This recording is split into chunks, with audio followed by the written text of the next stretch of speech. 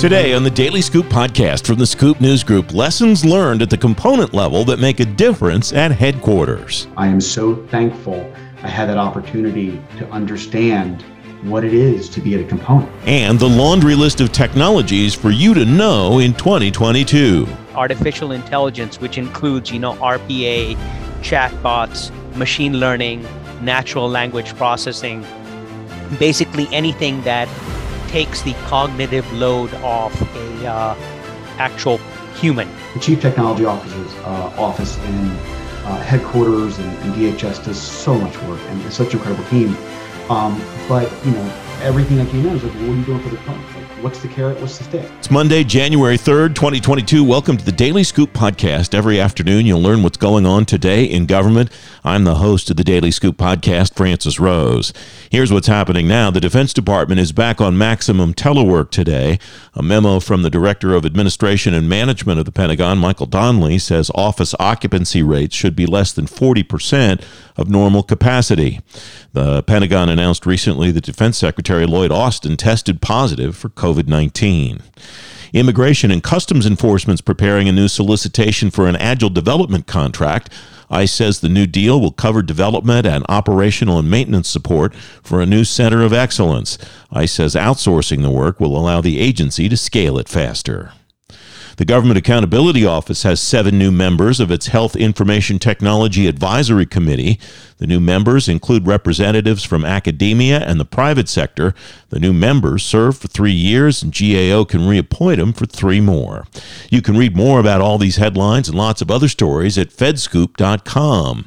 It's not too early to plan for IT Mod Week. It's coming February 28th through March 4th. More than 100 events will happen around D.C. with a lot of government and industry speakers. You can find a link to learn more in today's show notes at thedailyscooppodcast.com.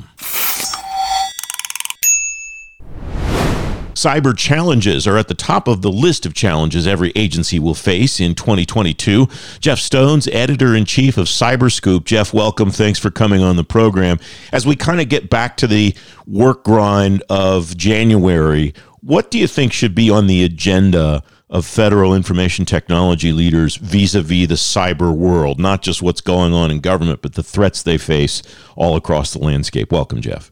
Thank you for having me, Francis. It's always great to chat with you a little bit. You and I are getting back to work after some downtime over the past couple of weeks. I don't think that people who are thinking about cybersecurity or information technology from a data protection standpoint in the federal government are coming back from a break. I think they've been working nonstop. There is a major vulnerability that some of your listeners might have learned of last month called the Log4j flaw. That is a major issue that cyber personnel have been essentially scrambling to fix over the past few weeks. We've seen a number of patches come out, software updates meant to resolve this issue. Some have been more successful than others. We know, though, that the severity of this vulnerability has created really another moment of nonstop work for folks in this world. There are a lot of people thinking about that vulnerability and working on it, as you're right, over the holiday season. What does that work look like? What does that entail for somebody who's not a cyber practitioner? Is it the same as response to other threats, or does this one look different somehow, Jeff? This is different. There are a number of open source technology tools that underpin a lot of the software that we use in everyday products. Things like major cloud providers, for instance, or major websites that people rely on without even thinking about it. This flaw, this Log4j flaw, exists in one of those open source libraries that underpins a lot of the digital infrastructure. That means the urgency of that issue has created a rush to get out some of these fixes. Normally, when a patching process gets underway, take a Microsoft releases monthly patches for their products, for instance, they're usually not quite as urgent, which means there's more time to understand the potential outages or difficulties or challenges that come with those updates. In this case, a lot of times there's just not times to test how this patch is going to work out. So that means information security folks are putting in big security updates. They don't always know how they're going to work. They typically work fine, but we've seen a couple incidents over the past few weeks in which the Log4j solution actually creates new areas of vulnerability. So it's another example of putting out multiple different fires from a single issue, if that makes sense. It does make sense. What also makes sense is the premise under which we started this conversation, Jeff, which is people have been active, people have been busy on this issue for a long period of time. I'm sure it's not the only one that's out there. What's potentially over the horizon for information technology leaders in government so that they don't get consumed by this one thing and get distracted from other things that could be coming at them?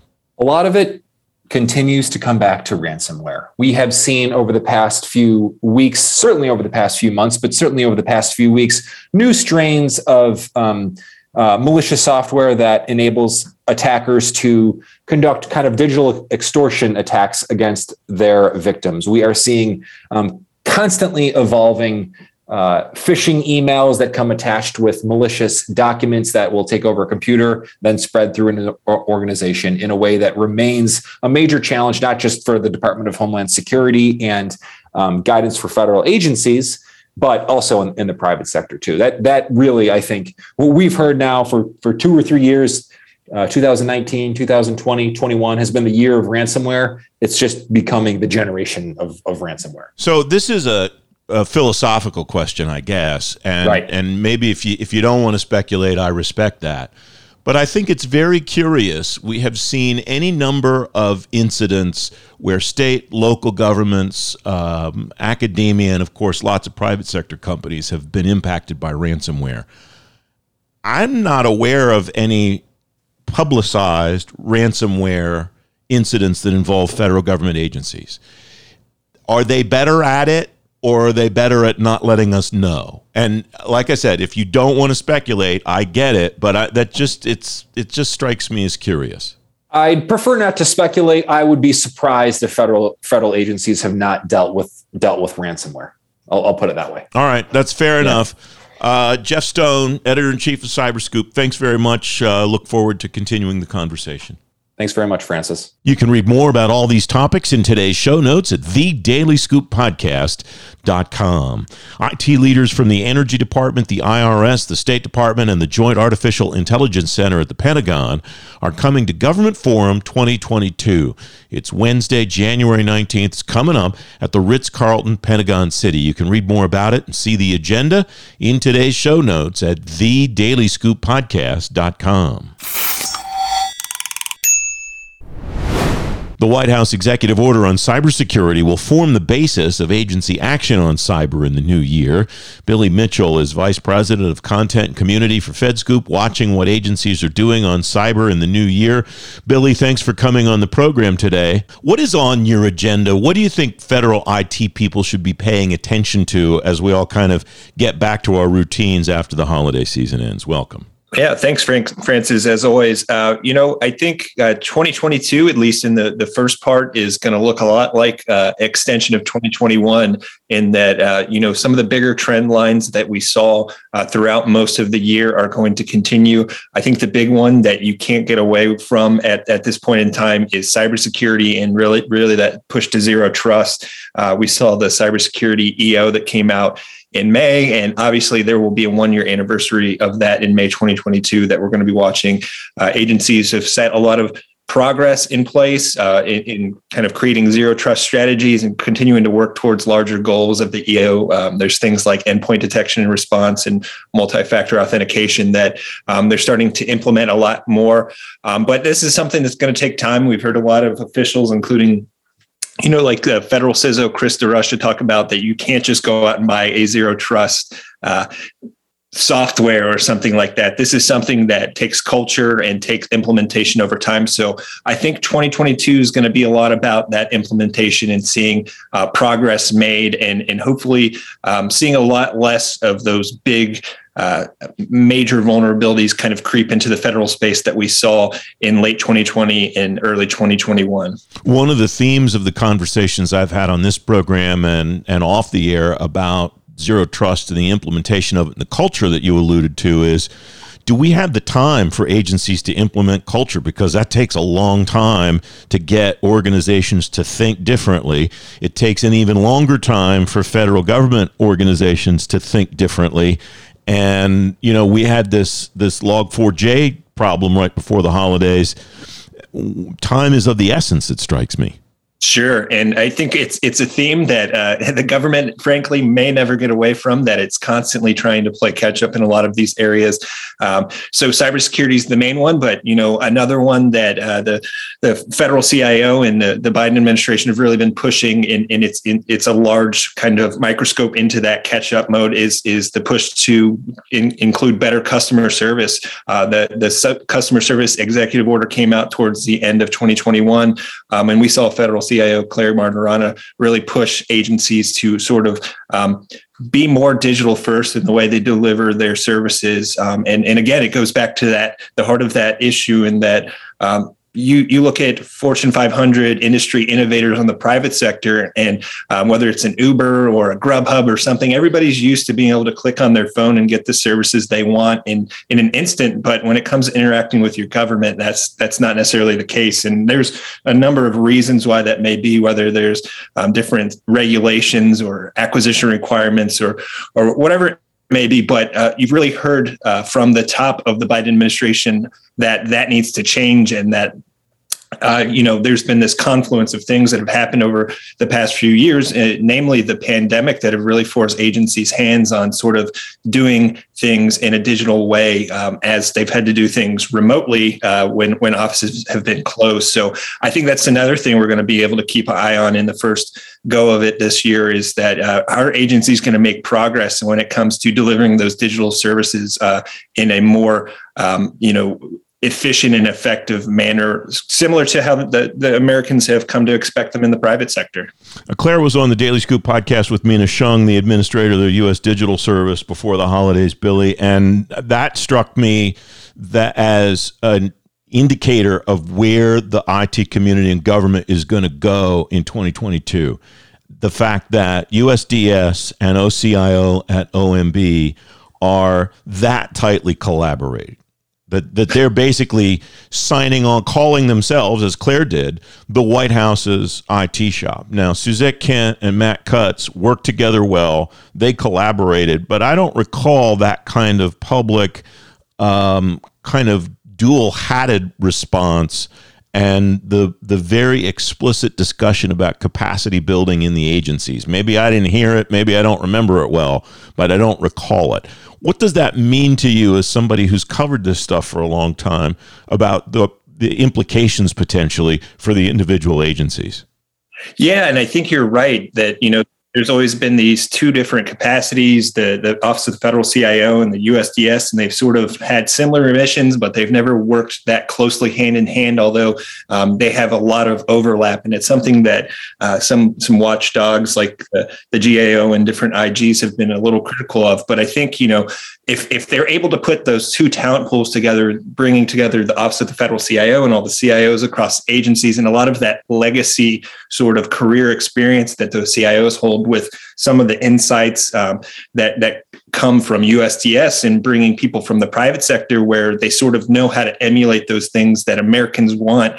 I think if they're able to work in lockstep, there's going to be a lot of progress that can be made in sort of not just the cybersecurity or the customer service, but a lot of different things in terms of speeding up digital transformation and IT modernization, and really going back to that cultural element of kind of doing things that the government isn't used to doing, moving quickly and thinking digital first, and sort of building things in a software acquisition method versus a traditional acquisition method that government really isn't built to do. What else is on the landscape right now, Billy? What should someone else in an IT office in a federal agency look at as we kind of get back to it? So I think one area that I'd be remiss and I haven't really mentioned yet is the DoD's large digital transformation. This is a section of the federal government that is quite frankly its own Fortune 1 type organization, and that it gets back to the same themes that we talked about already, and being behind and trying to play catch up. But we've seen over the past 5 years that DoD has been looking to acquire cloud in an enterprise way.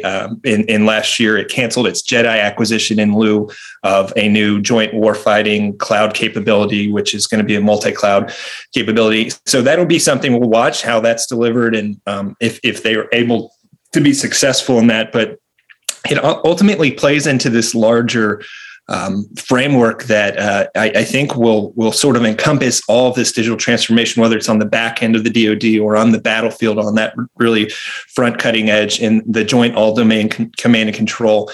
And it's a really exciting concept, but it's one that, they talk about a lot, but we haven't seen a ton of progress. And, some of the people at the top, including Lieutenant General Dennis Krall, have been critical of in terms of moving slowly. They really want to see a lot of progress being made. So it's really this thought around, rather than being sort of buying these standalone weapon systems and sort of thinking in old school battlefield strategy, the DoD is now thinking about how all of this interconnects to deliver a quicker information loop for decision makers using things like sensors and digital technologies. And obviously the cloud will play into that. So I think this is going to be something where it's going to be time for the DoD to really make some progress on this, or risk falling even further behind as they kind of think about how they fight the battles of tomorrow, really with those near peer competitors that they haven't had to think a lot about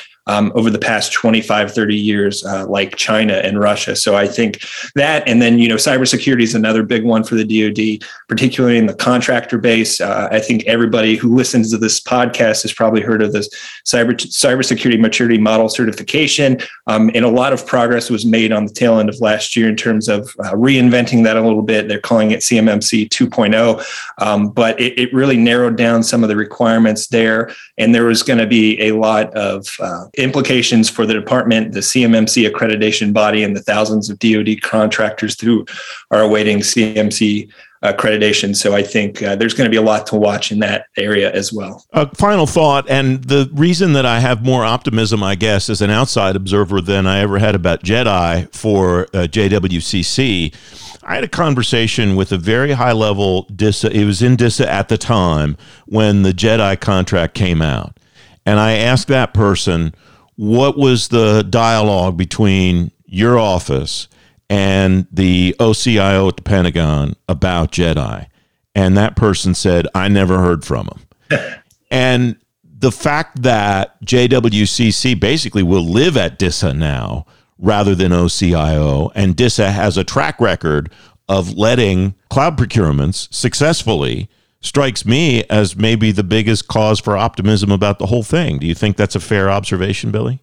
I do. There was, I don't know how to characterize it properly, but there was a little bit of a turf battle when it came to JEDI, and I'm not sure the reason why. Maybe it's because of the optics and the politics involved with it, but it never seemed to be something that everybody, maybe minus a few people in the office of the DoD CIO, knew everything about. Now that it's sort of shifted over to DISA, but the office of the CIO is also sort of overseeing it as well, there seems to again be that cultural teamwork and people looking to kind of play together and do a team sport when it comes to the acquisition, development, and implementation of this. And I agree. I think not only have they corrected some major errors when it came to JEDI being a single acquisition and how they were sort of just didn't necessarily listen to industry and what industry wanted, but the fact that they're looking to just be a little bit more cooperative and collaborative across the entire department when it comes to this, I think we're going to see JWCC be successful in some facet,